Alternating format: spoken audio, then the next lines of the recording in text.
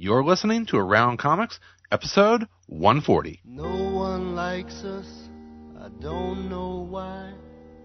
We may not be perfect, but heaven knows we try. But all around, even our old friends put us down. Let's drop the big one and see what happens.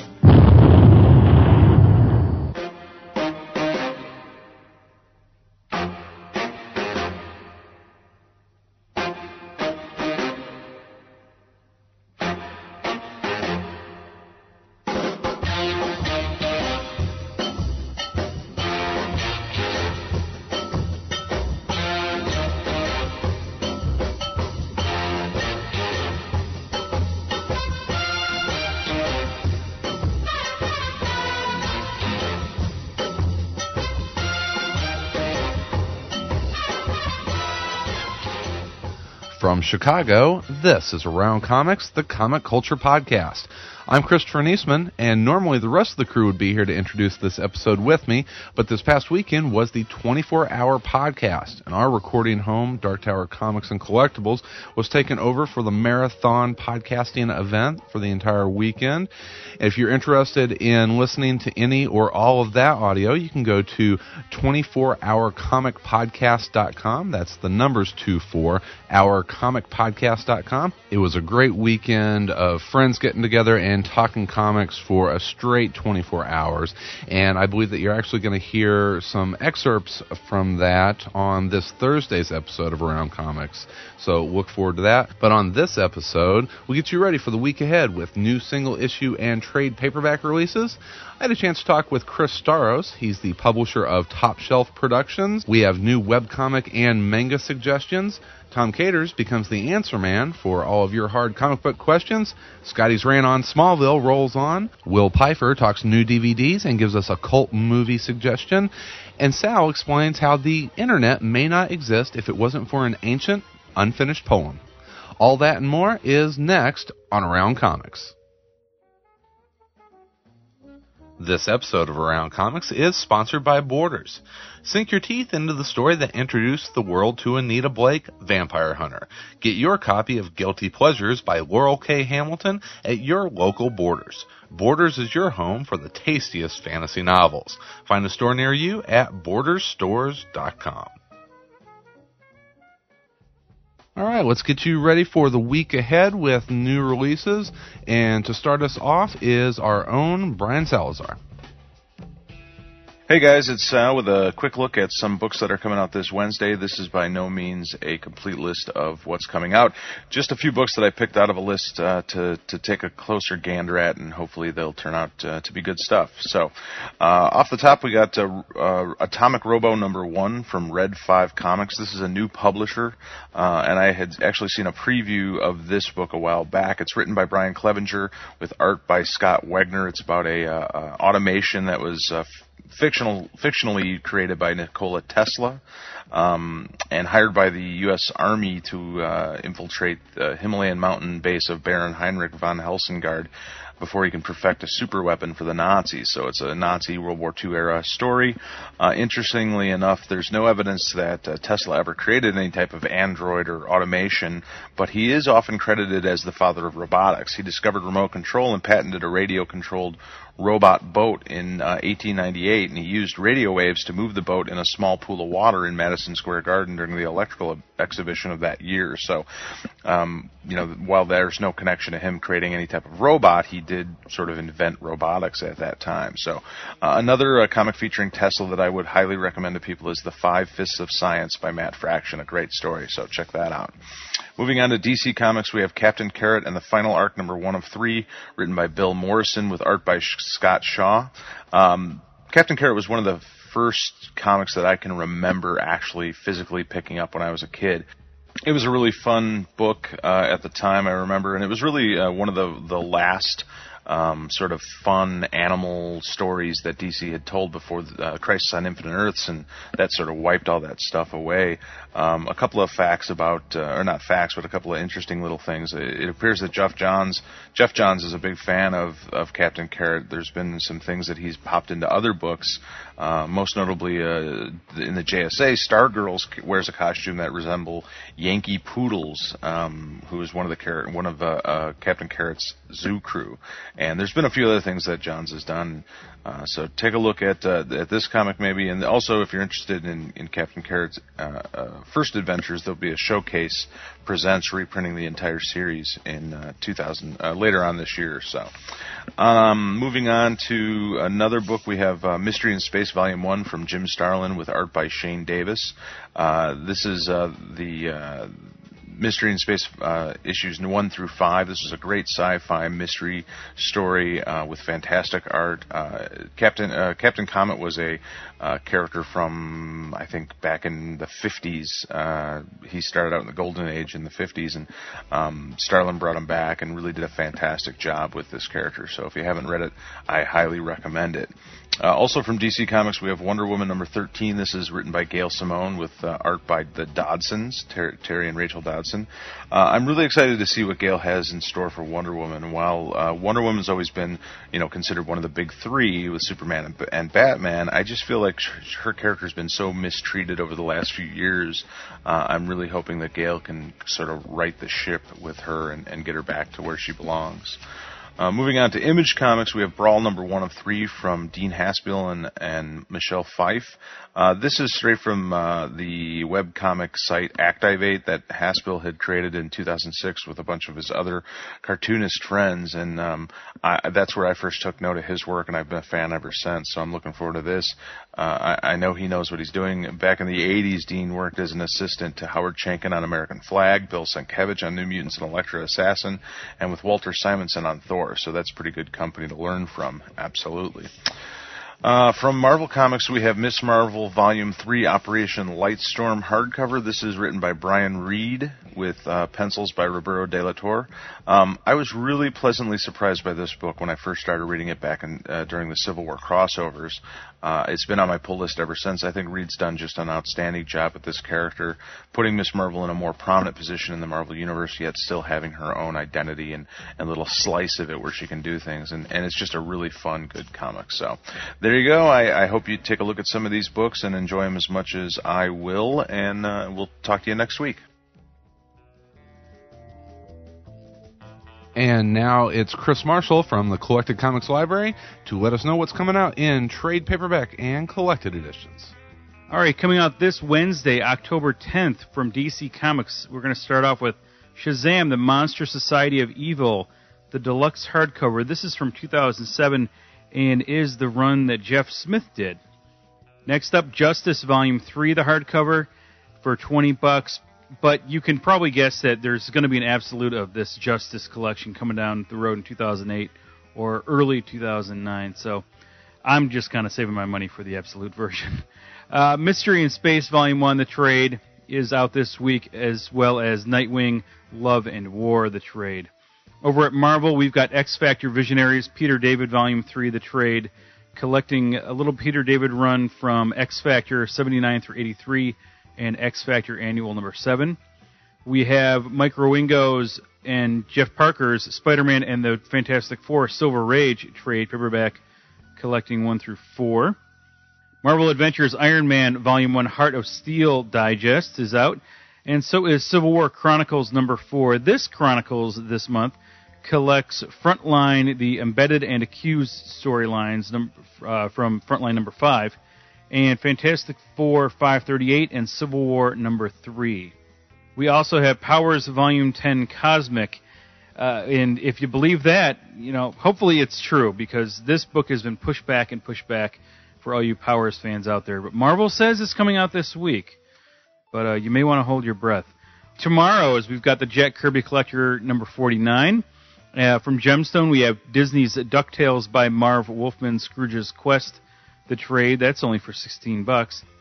From IDW, you've got the Beowulf trade paperback, gearing up for the movie that's coming out in the next few weeks.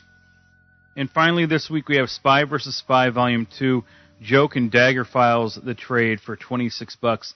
This is the follow-up to Spy vs. Spy, the complete casebook that came out a couple years ago. Now, a little bit on the news side of things. Image Comics has released a press release regarding the Captain Victory and the Galactic Rangers hardcover that was supposed to come out in November, but is now being pushed back to the first quarter of 2008 due to a restoration problem that they're having. And in this press release, Image is putting out a call to all art collectors who have possessions of Kirby's original pages. Anyone with access to the original Captain Victory artwork is encouraged to email Image Comics via info@imagecomics.com. When this book comes out, it will be 376 pages and be priced at $45. So that'll do it for the trade paperback releases for this week. As always, you can come by my site on Wednesday or listen to my podcast, and I will have the full release list from all the major companies and small press companies, too. For Around Comics, I'm Chris Marshall, Collected Comics Library. Chris Marshall is the host of the Collected Comics Library podcast. Find the podcast, release schedules, and checklist of everything collected at collectedcomicslibrary.com.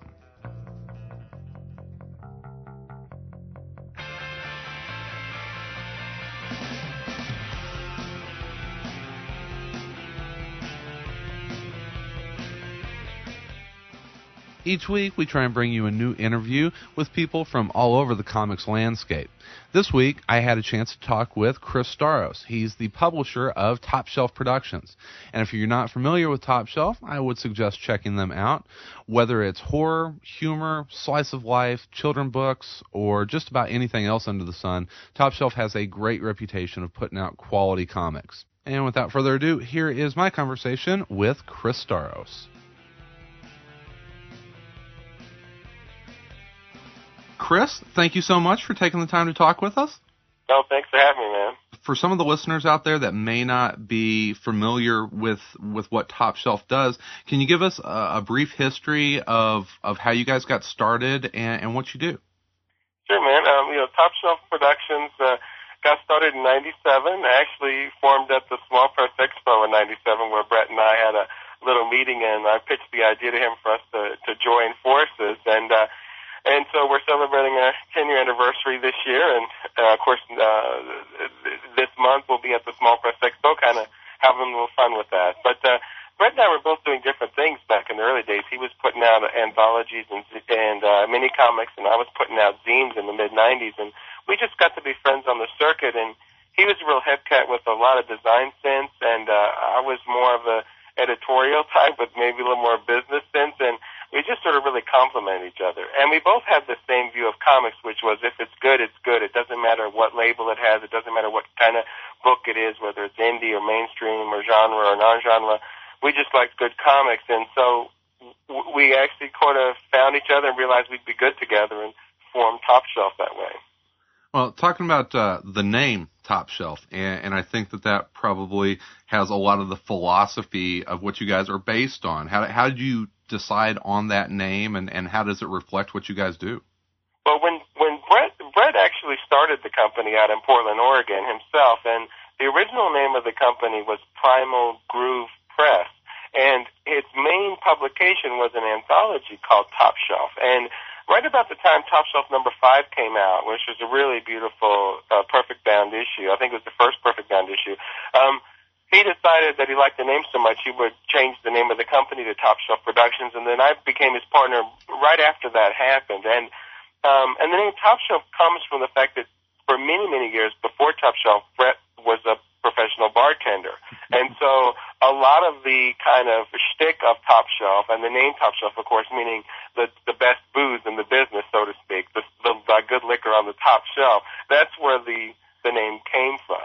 Oddly enough, the funny thing is later on in years, we realized that in Canada and in England and in Europe, Top Shelf means porn, but we didn't know that, because in America it just means the best of the best. So that's how the name got started. Oh, I'm sure that that was very interesting whenever Lost Girls came out, which we'll get to in just a little bit. Now, how would you describe a lot of the comics that you guys put out? I know it's and I'll preface this with a lot of people hear alternative comics, and sometimes there's a misconception that those comics are either very serious or fall into the artsy realm. But whenever you start to look at Top Shelf's catalog of work, you see that there's a lot of variety that you guys bring to the table. Yeah, I mean, there is, and all of the indie houses have a house style that's sometimes a little bit harder to find, but you kind of know it when you see it. And Top Shelf's always tended to lend itself to books that are very unique, kind of cartoony, and focus on a lot of subtext and heart. And those are the kinds of things that Brett and I are attracted to, and the kind of things that really sort of define our line.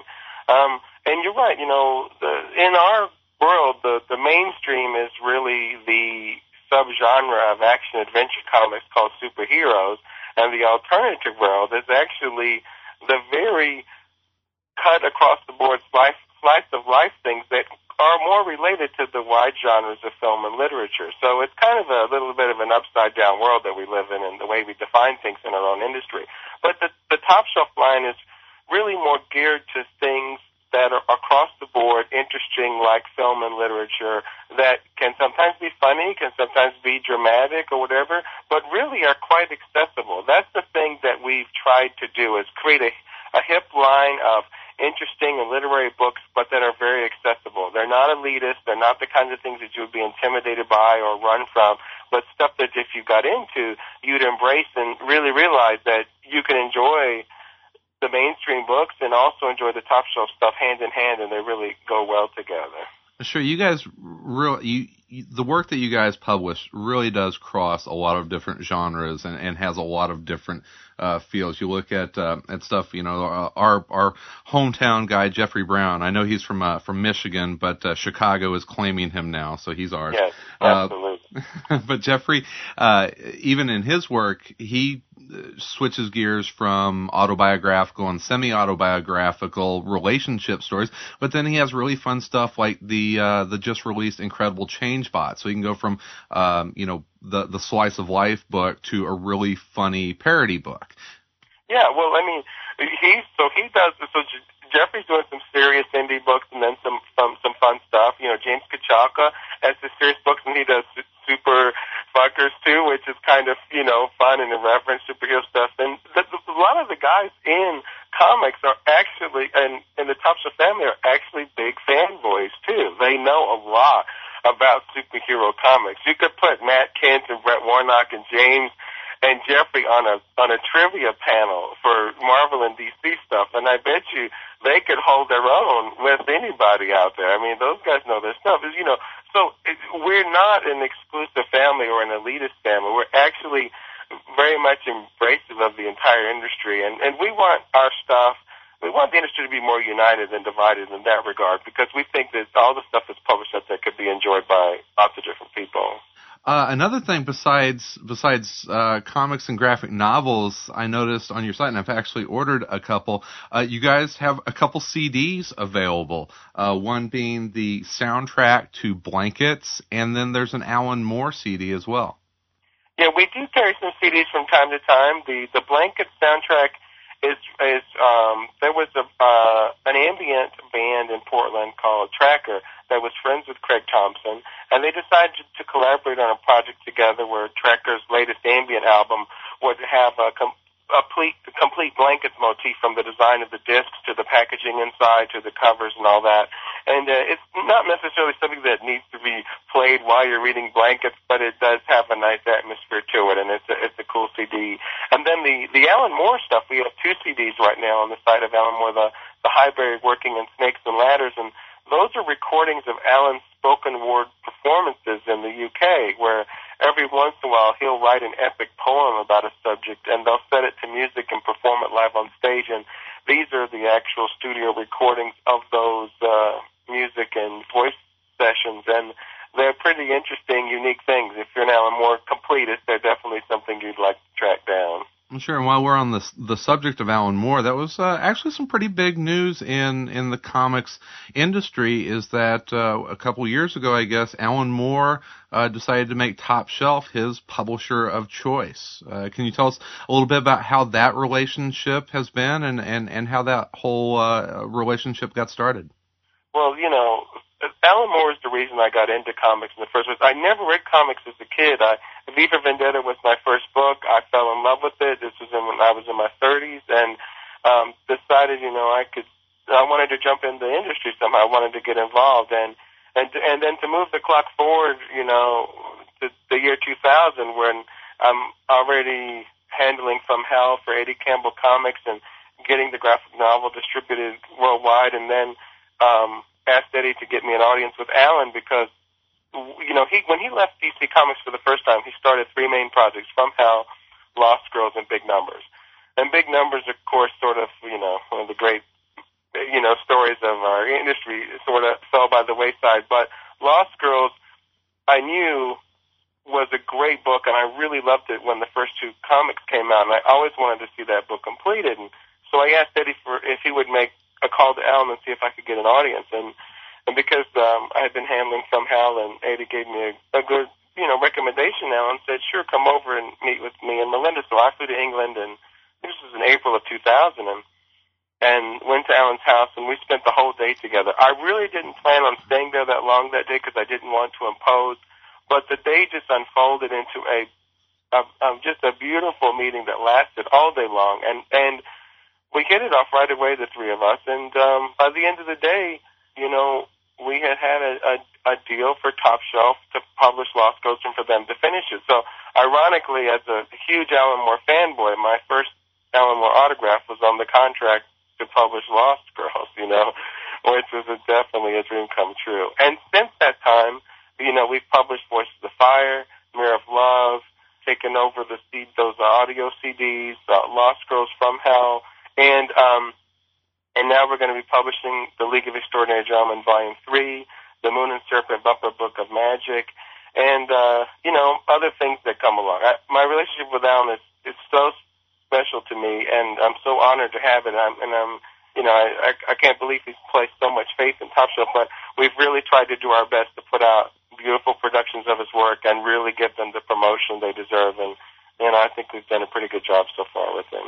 Absolutely, and that had to be, like you said, a dream of yours. If he was the author that you came into reading comics with, to have that first signature be on a contract for him to do stuff for your company, I can't imagine how exciting that had to be. Yeah, he is just so important to our industry, and as a writer, his books just never get old. They're timeless, they're ageless, and they have so much to say, and they're so textured. I guess every year or so I'll pick up and read Watchmen or V and go, you know what, I must be getting older now and mature, and I'm not sure this Watchmen thing's going to hold me anymore, And I'll read it, and I will be blown away by it every single time. And I'll find something new in it that I didn't notice, or re-examine something, and everything he does is a literary onion and can be read over and over and over again for enjoyment.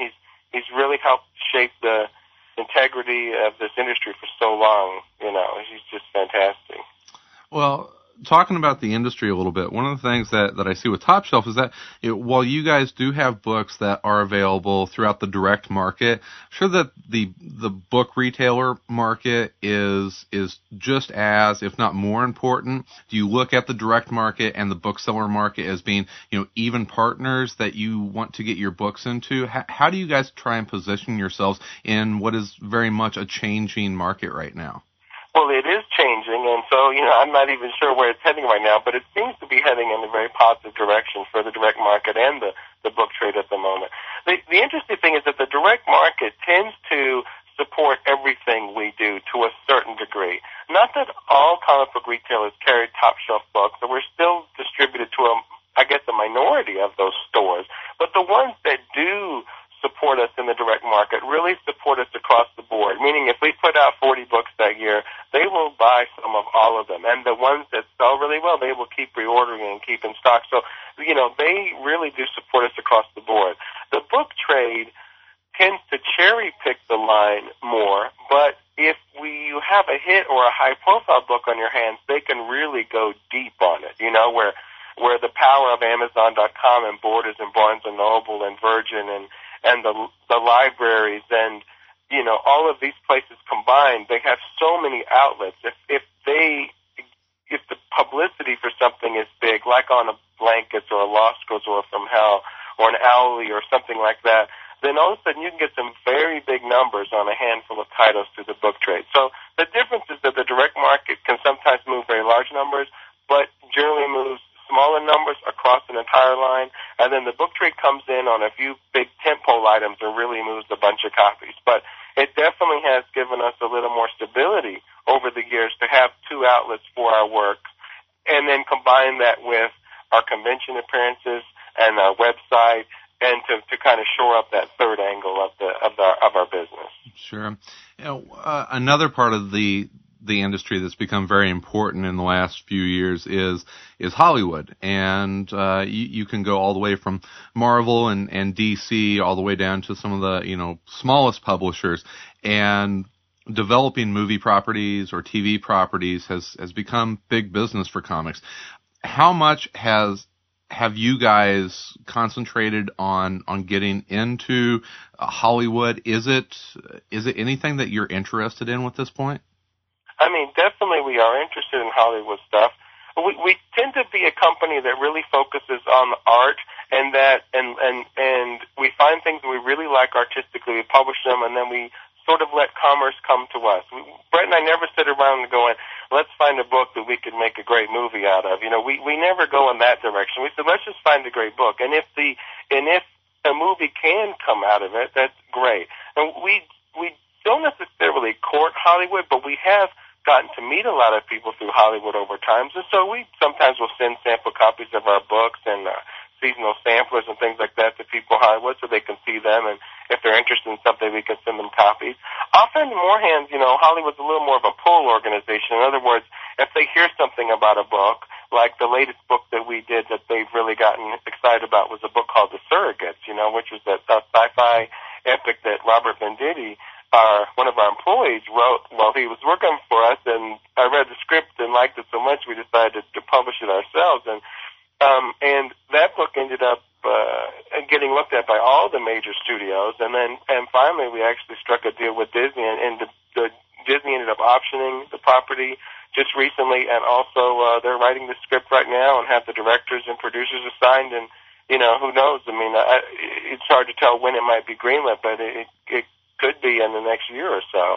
But we obviously Hollywood is a good thing if it gets attached to a book, because you can move a lot of copies behind that, and the kind of publicity and advertising they do that goes along with films is staggering, from a financial point of view compared to what we could do on our own. So, I mean, it's not something we court, but if it comes to us, if somebody's interested in something, then we'll negotiate those things, and we have a Hollywood agent, we have a Hollywood attorney, we know what to do with these things, we know what to expect out of a deal, and so we're starting to become a little seasoned in that regard as well. One of the things that I see is that a lot of especially smaller publishers, the projects that they bring on board or create from in-house, you can read them and say, oh wow, they're really wanting to make a TV show or a movie option out of this, and I don't feel that from a lot of the top shelf stuff. Not that it's not fit for film or for TV, but I don't think that you guys necessarily approach acquiring projects that way. No, we don't, because there's a lot of books we do that we actually love and publish, and we know right off the bat this is not a movie, this is not a TV show, but that's not something we really think about. We just really go after good books, and then, after the year's done and we look back at the year, we go, you know what, these 2 or 3 things might actually be a good movie. And, we'll tell our agent, maybe you should take those around the town a little bit and see if anybody's interested, because come to think of it, that would be a good film, But, we don't go into it thinking that's for sure. Well, back to the variety of books that you guys carry. One of the nice things that I actually, have in hand at the moment, you guys put out a top shelf sampler. We're just about out of those. We printed 10,000 of them, and we gave them all away. I think by the time we come back from the SPX, because we shipped some for there, that they will all be gone. But have no fear.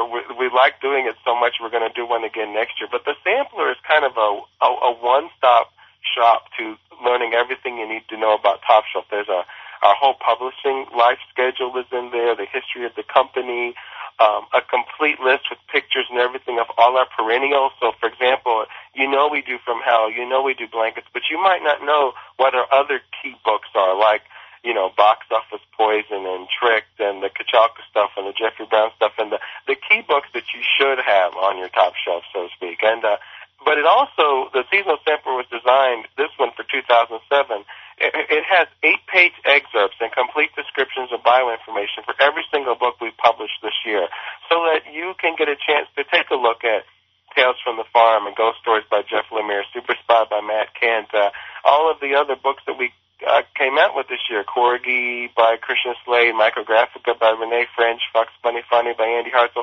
Read some of it, take a look at the art style, and say, you know what, I really like that book, I'm going to give it a try. Or, you know what, that was not for me, but this other one, I think I'd really dig. So it's a good way to, get a little confidence before you actually plunk your money down and buy one of our books. But it has been very popular this year. We've given a lot of them away. So we'll definitely be doing one for 2008, so look for that soon. Well, for folks out there that are interested in tracking down Top Shelf, what's the best place on the internet to find you?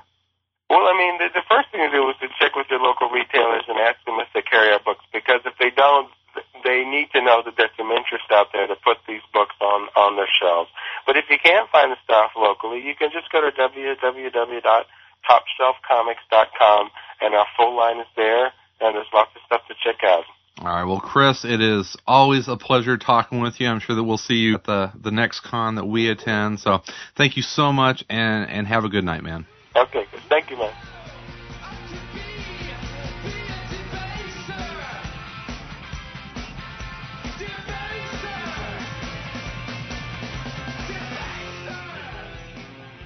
Comics aren't just on paper anymore. There are literally thousands of webcomics available. Every week, Jeremy Mullins drops by to give his suggestions on some of the best and brightest in the world of webcomics. For those of you who appreciate smart works of absurdist, dark comedy, I'd like to recommend A Softer World, a weekly webcomic strip produced by Canadian creators Emily Horn and Joey Comeau. Each comic features 3 panels of photographic art from Ms. Horn, accompanied by Mr. Comeau's surrealist writing, which provides the uncomfortable inner monologues of the character subjects. This moody and very smart strip has been produced regularly since 2003 and has seen a massive surge in popularity since Warren Ellis linked to it from his blog. Since then, A Softer World has won the first Web Cartoonist Award for a photographic comic. Each of the unsettling oddball Softer World strips holds a secret surprise. If you allow your cursor to hover over the artwork for more than a few seconds, it prompts a text box to appear with a clever bonus addendum or afterthought to the feature. A Softer World also exists in print. Check out A Softer World, Truth and Beauty Bombs, a collection that reprints 180 of their best strips. To all you listeners, I can't stress enough how clever, biting, and incredibly well written this webcomic is. Ignore Tom Cater's historical mad-on for all things Canadian. Check out this strip today at www.asofterworld.com. For Around Comics, I'm Jeremy W. Mullins. Jeremy Mullins is a professor of sequential art and design at the Savannah College of Art and Design. You can find more about the school and their programs of study at www.scad.edu.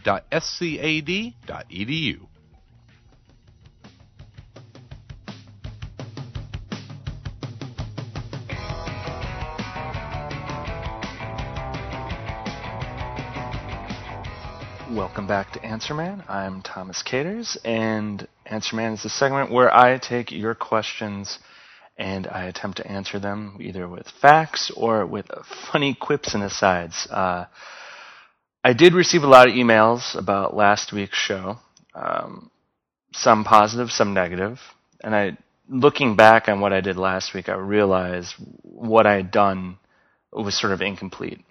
What I had done is I had laid out a meal, but I hadn't given anyone the utensils to eat it with.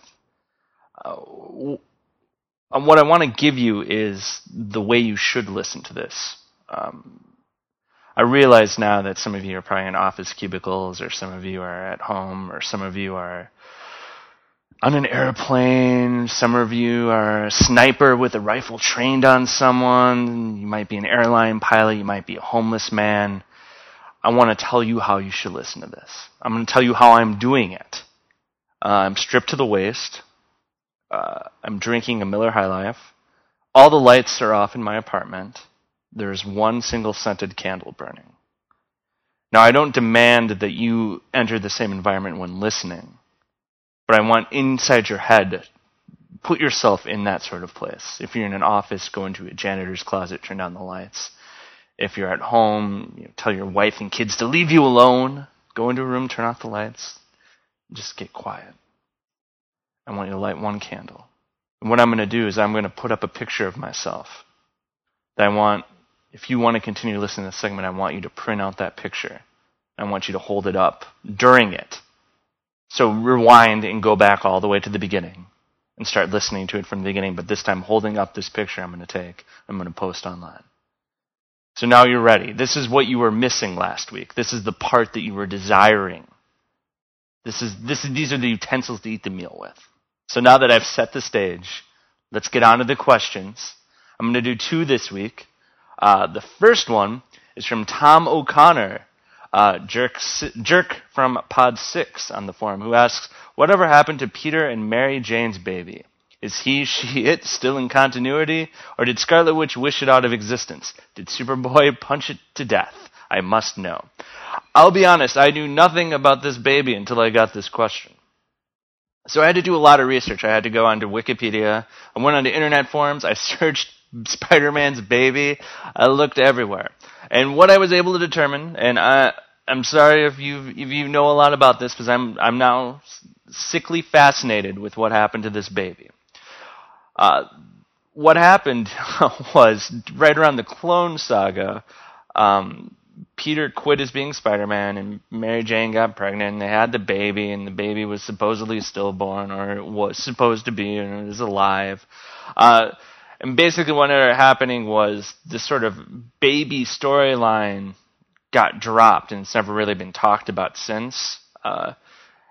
It has been stated by editors, at least, looking online and looking around and looking from what people have said, that the baby, was supposedly dead. So that's a very sad ending to your question. There's never really been a definitive answer. You very rarely see it ever mentioned, if at all. Especially now that you've seen a lot of mentioning of the fact that Joe Quesada has sort of complained about the aging of Spider-Man, having children, being married. You're never going to see this baby again. The thing I find most fascinating about this, and I've now, as I've said, really sunk my teeth in this, is that Spider-Man has an almost Charlie Bucket-esque obsession with his Aunt May. I can imagine him sleeping in the same bed with her and being obsessed with her. But yet he had a baby, the baby disappeared, might be dead. You never see him talk about it. He's not looking for this baby. No one's looking for this baby. Where is this baby? If you've seen this baby, let me know. If this baby listens to this show, I want the baby to email me at Tom@AroundComics. We'll set up a special email called SpiderBaby@AroundComics.com. If you email me and you explain where you've been, I will send you a book. I'm honest. Well, a cheap book, a 25-cent book. So, Spider Baby, if you're out there, let me know what happens. If you are interested more about the character, the Spider-Girl series is sort of a takeoff from that concept. If the baby had survived and done all that. I've heard very good things about this book as being sort of a fun throwback Spider-Man type book. I've always been meaning to try it out. I've heard very good things, so give it a shot. The second question I have isn't necessarily actually a comic book question, because I want to open this up, because I want this to be to learn a bit about the Answer Man, Thomas Caters. This is a question from Ken. This came from last week. He asked, who gave Tom the lobotomy? Now, I had to do a lot of personal research to answer this question. I went back to my mom. I talked to my mom. I talked to my dad. Talked to my family physician. And this is the best I could come up with. Apparently, pre-crisis, I did have a lobotomy due to my knowledge of the fact that my father was a supervillain. Now, post-crisis, I was only born with half a brain, and I was more of a tragic figure. I'm probably not satisfying to Ken. He probably wants, a more strict answer about what's going on right now. I feel fine. I feel like I got my whole brain. I'm doing all right. Now, that was Answer Man. If you have any questions that you want to send, if you want to ask a medical question, I'm open to it. If you want to ask questions about lost superheroes' children, go right ahead. I'm looking for it. If you're the Spider Kid, send me an email. Let me know where the hell you are. I'll let everyone else know, and I'll talk to you guys next week. All right, goodbye.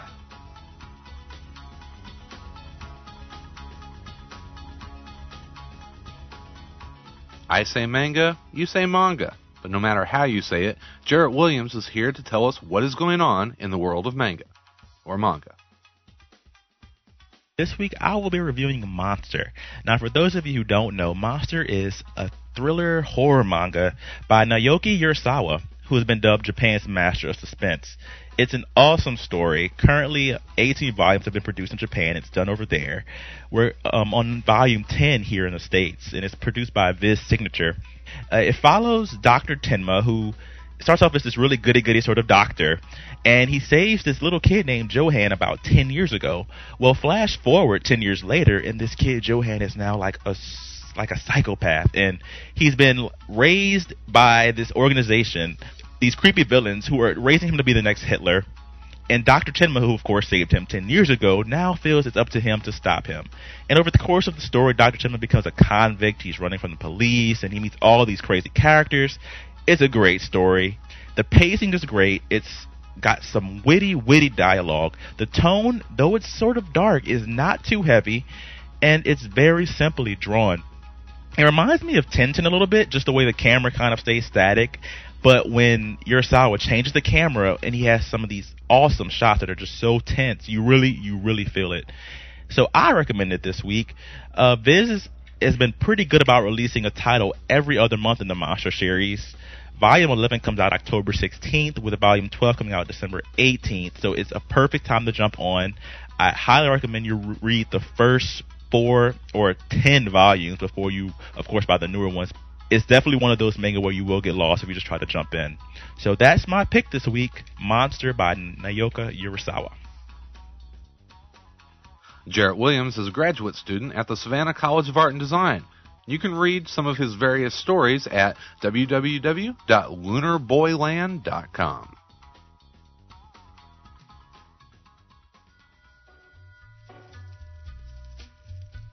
From the bowels of hell to your bookshelf, the Teddy Scares return in a third all-new, sad, viciously humorous volume. Teddy Scares Volume 3 includes the heartbreaking origin of Edwin Morose, the arrival of Eli Wretch, and Super Cyrus, the even stupider alter ego of Abnormal Cyrus. Based on the popular toy line and featuring art from some of the industry's most promising new and established talent, Teddy Scares Volume 3 is a must-have for any fan of dark humor.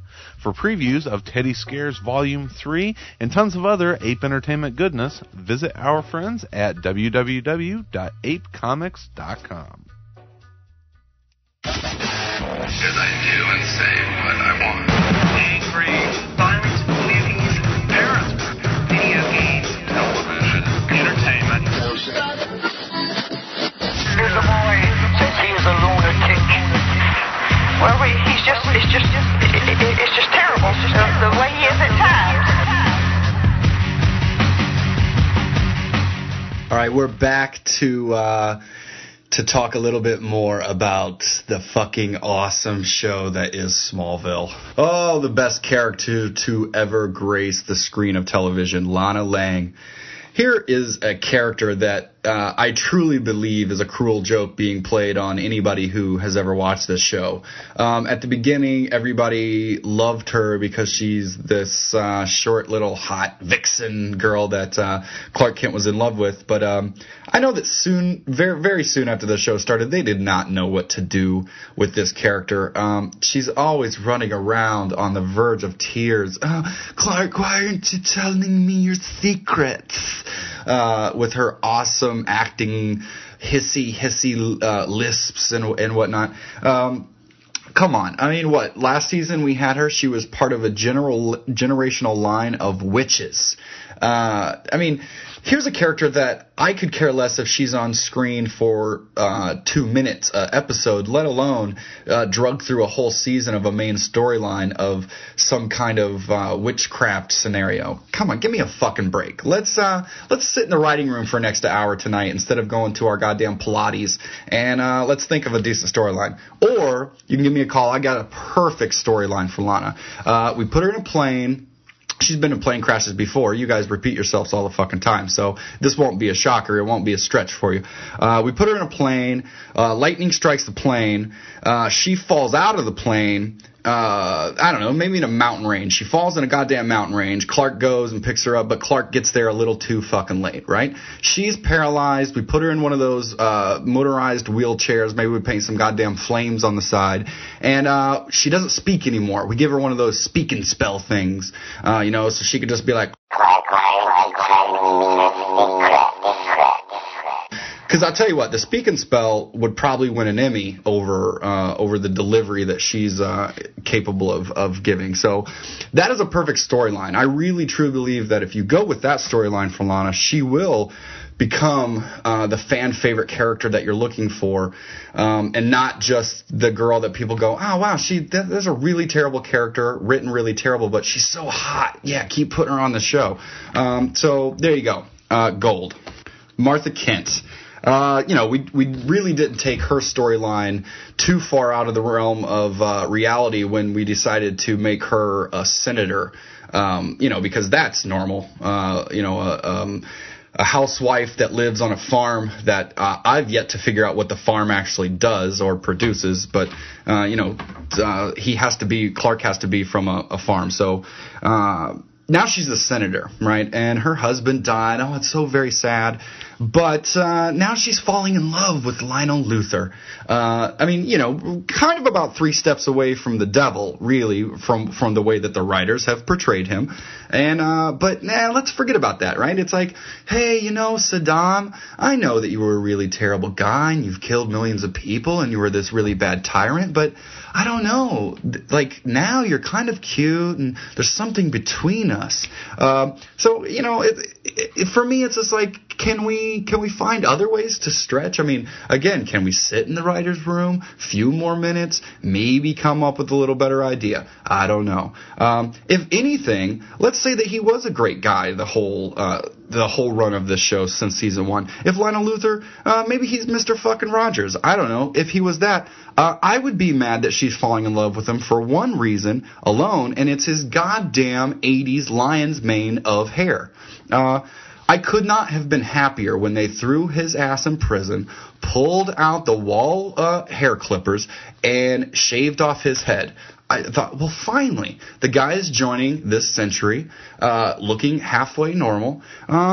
Let's go with this guy. It didn't take him long, about a season and a half. Lion's mane, right back on. Looks like goddamn lead singer from Whitesnake. I feel like at any moment, Martha Kent's going to go put on some white sheer dress and roll her ass around on the hood of some fucking car singing while Lionel's singing Here We Go Again. Here I go again on my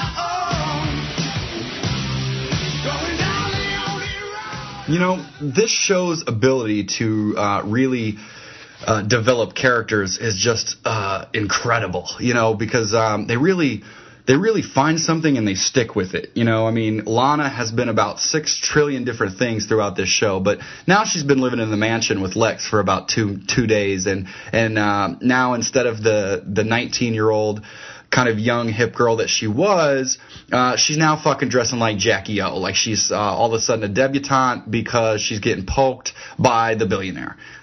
Which leads me to another thing, right? I just mentioned she's 19 years old. Everybody seems to forget that these characters are all 19 years old. By technical standards, they should still be in college, not out at billionaire dinner parties getting drunk and drinking and doing everything else. I mean, we got Chloe, right? She's working at the newspaper. Now, I give her that. You can get, I've seen people go freelance and do stuff like that. We'll give Chloe a pass, and we'll get back to Chloe later. But you got Lois, right? She fails out of one school. She has to take senior year over again. But she's chief of staff for the fucking senator, Martha Kent, which we've already talked about. And she's writing for a tabloid. because Lois Lane is the crazy famous reporter laying on life, so we got to start laying those bricks. But yeah, so she has about 6 fucking jobs. She's like the skit on Living Color. And the 19-year-old that has become the most pathetic on the show overall is our good old star, Clark Kent. We're talking about a kid who has no job, is not going to school, has really no friends. All he really does is walk around in a Fruit of the Looms blue t-shirt and a red Carhartt jacket, being melodramatic, talking about saving people all the time. Hey, buddy, how about you go out, you get a buddy, you go grab a beer, and you figure out what the fuck you're saving people for in the first place. How about we try that on for size, instead of being some pathetic sociopath that is walking around with a God complex. Let's try that. Stay tuned next week when I explain to you that I want to punish myself for still watching this show by, going gay.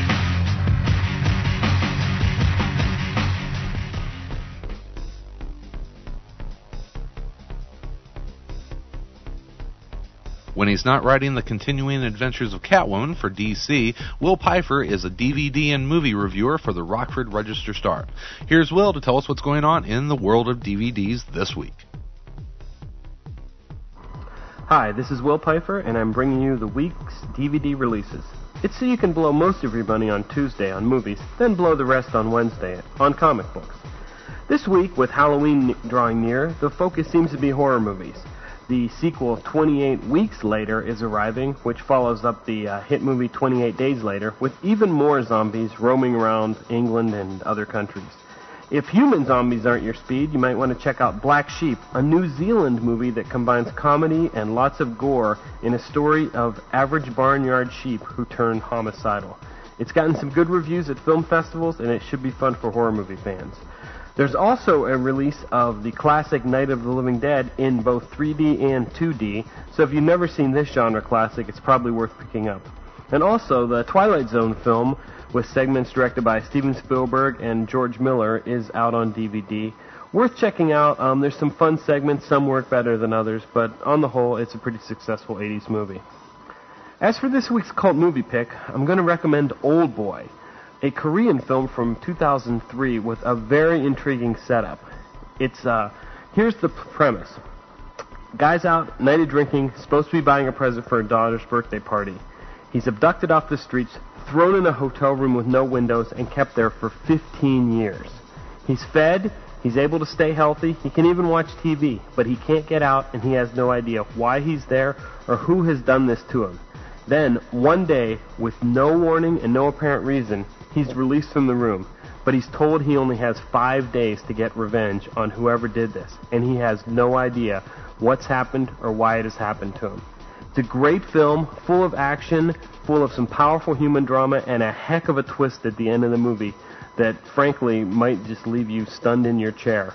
There's also some wild scenes, including one of the best movie fight scenes I've seen in a long time, where our hero, played by Min-Sik Choi, takes on about 20 guys only armed with your basic hammer, and he beats them. And when watching the scene, which is sort of one long take, you can actually see how one guy could fight off all those men with a single hammer.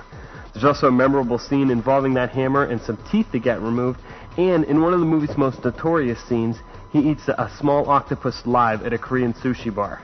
That was one of the most controversial parts of the movie because apparently animal rights activists didn't like it, given that the octopus really is killed on screen. When they found out it was 4 takes and 4 octopuses, they liked it even less. But Old Boy, it's a great movie, visually beautiful, directed by Chan Wook Park, who's one of the hot directors to come out of Korea, so I highly recommend it. This is Will Pfeiffer for Round Comics, and I'll be back next week with more DVD news.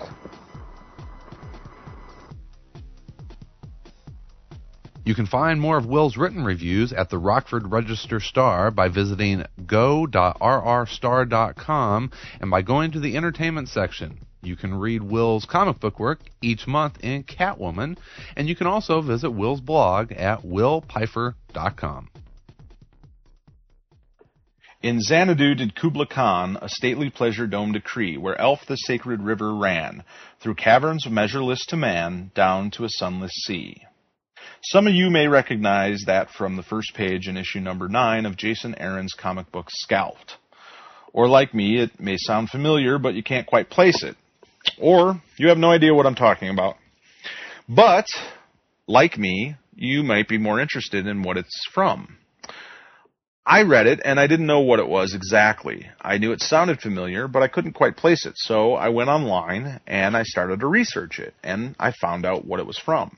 But then I found out some even more interesting things, some really fascinating things, and I thought maybe I'd share that with you today. What it's from is a poem, a very famous poem by Samuel Taylor Coleridge. It's called Kubla Khan. The title is from the Mongol Emperor of China, Kublai Khan, who was the grandson of Genghis Khan. The poem's opening lines are often quoted, and it introduced the name Xanadu, or the word Xanadu, to the English language. Xanadu in the poem is referencing to Kublai Khan's palace that he built. But interestingly enough, it was never called Xanadu before this. Coleridge invented that word, or that name for it, and called it Xanadu. Before that, it had a different name, and it translated into English something along the lines of Shandu. But Coleridge created Xanadu. And the way he created it is kind of interesting. He claimed that the poem was inspired by an opium-induced dream. He was reading a book one night. He had a headache, and he went and he took some opium. It was very commonplace at the time. Opium was used for pretty much any ailment. So he took some opium. He was reading a book that contained in it some text from the travel journals of Marco Polo. Marco Polo spent some time with Kublai Khan, the Emperor Kublai Khan, and he had written in this book about the palace that Kublai Khan had built. And Coleridge read this and promptly fell asleep. But when he fell asleep, he went into this dream. And the dream, he said, was extremely vivid. It came to him like a vision, he said. It wasn't like any dream he had ever had. Now, many people, say, well, it was the opium or whoever. We don't, who knows? But he had this amazing dream, and when he woke up, he had total recollection of it. And it told him this story, and he immediately went and started writing it. Unfortunately for him and for us, he was interrupted in the middle of writing it, and there was someone at the door from a local village or a local town, and he went to answer the door, and by the time he came back, he kind of forgot what the story was. So he never finished the poem, or at least that's how the story goes. It's an unfinished tale, a fragment, if you will, of what the poem suggested, or what the vision suggested. So we don't know the entire poem, but we have enough of it to sort of talk about, and it's been talked about ever since Coleridge wrote it, just about. The interesting thing about it is it has been referenced all over, and people have talked about it, conjectured what it means, if it meant anything more than just some drug-induced, dream that he had, who knows. But plenty of people think it means more than that. And one such person is the famous Argentinian essayist Jorge Luis Borges, who wrote in an essay about Coleridge's work that he was fascinated by the fact that 20 years after Coleridge's poem was published for the first time, there was another work that was published 20 years later. It was a Persian text, and this was the first time it was published in English, 20 years after Coleridge's original publication of his poem. And in this text, it talked about Kublai Khan's palace, and it talked about how Kublai Khan had a vision for his palace that basically God had told him to build it, and he did. So Borges was fascinated by this. He came up with the idea that these two things were linked because the time involved between them, the Persian text was 14th century, so it was hundreds of years before Coleridge was even born, let alone wrote the poem. And it had never been published in English, and there's no evidence that Coleridge had any knowledge of it beforehand. So it was fascinating to him that these two things were linked so directly, that they were both about dreams, about this palace. One was a dream Kublai Khan had and built the palace. The other was a dream that Coleridge had and wrote about the palace that Kublai Khan had built. Pretty fascinating, pretty interesting. And Borges thought, maybe there's this story out there that we don't know the whole tale. Maybe it's being told to us slowly and, in sort of episodes through these dreams. Kublai Khan started it. Coleridge, added to it with his poem, and maybe someone else centuries from now will have another dream about it and add to the story. And maybe eventually we'll get the whole tale, and when we do, we'll find out, the mysteries to the universe. I don't know. Pretty mystical stuff, but it was fascinating to read this about this little poem that I had, or this little part of a poem that I had read in a comic book. So that was the first thing that I found out. Now, whether or not, what you want to believe about it, I don't know. But it is just sort of interesting to think about that idea that Borges had. Since, the introduction of the word Xanadu, the name Xanadu, since Coleridge's poem, and that's just one example of people talking about it, writing about Coleridge's poem, but it's also been, Xanadu has been referenced to in dozens of different places, hundreds of different places. Films, books, songs, plays, all sorts of different places, and people just seem to continue to talk about it. And there's plenty of them out there. I'm not going to get into all of them, but there's a couple in particular that I thought were very fascinating, and I want to go into them a little bit further. Firstly, more than a century after Coleridge wrote Kubla Khan, a Harvard professor, John Livingston Lowes, wrote a book called The Road to Xanadu. And in it, he sort of talked about Coleridge's poems and the idea that Coleridge subconsciously, from all of the works that he had read previously, had pulled out little passages and images and phrases and things that he enjoyed from the work, whatever, subconsciously pulled them into his mind, and then throughout the creative process of writing his poems, he sort of regurgitated them into something new. And that's not a new idea now. I mean, a lot of times people talk about that of like, there's nothing new. There's no new idea. It's just different ideas, you pick up from all sorts of little places. But at the time, it was really kind of an interesting thought that this guy wrote about in his book, that somehow you're linking to all these different things. And one such guy that thought that was really interesting later on in life, or later on in history, was a guy by the name of Ted Nelson. He read Lowes' books while he was an undergraduate in the late 1960s. And at the time, it was fascinating to him. But he was also fascinated by technology. And in about 1965, he wrote about his sort of idea he had for the first hypertext computer network system.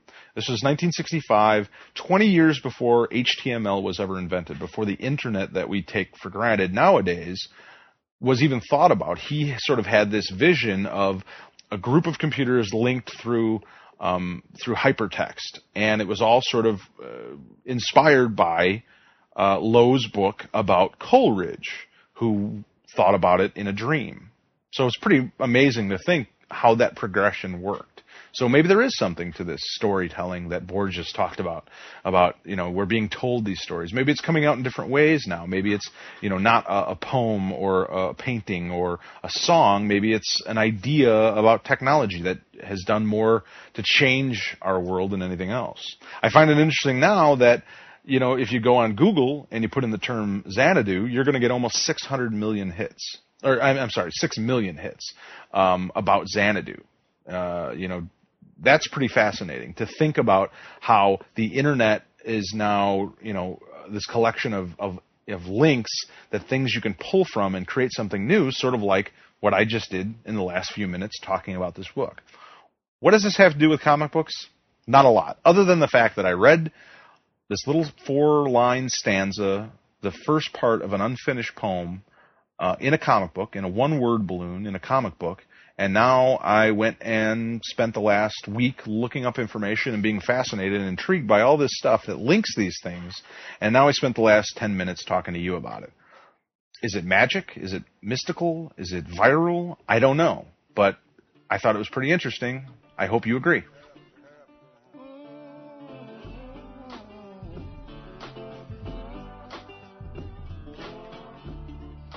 And that'll take care of another Monday edition of Around Comics, the Comic Culture Podcast.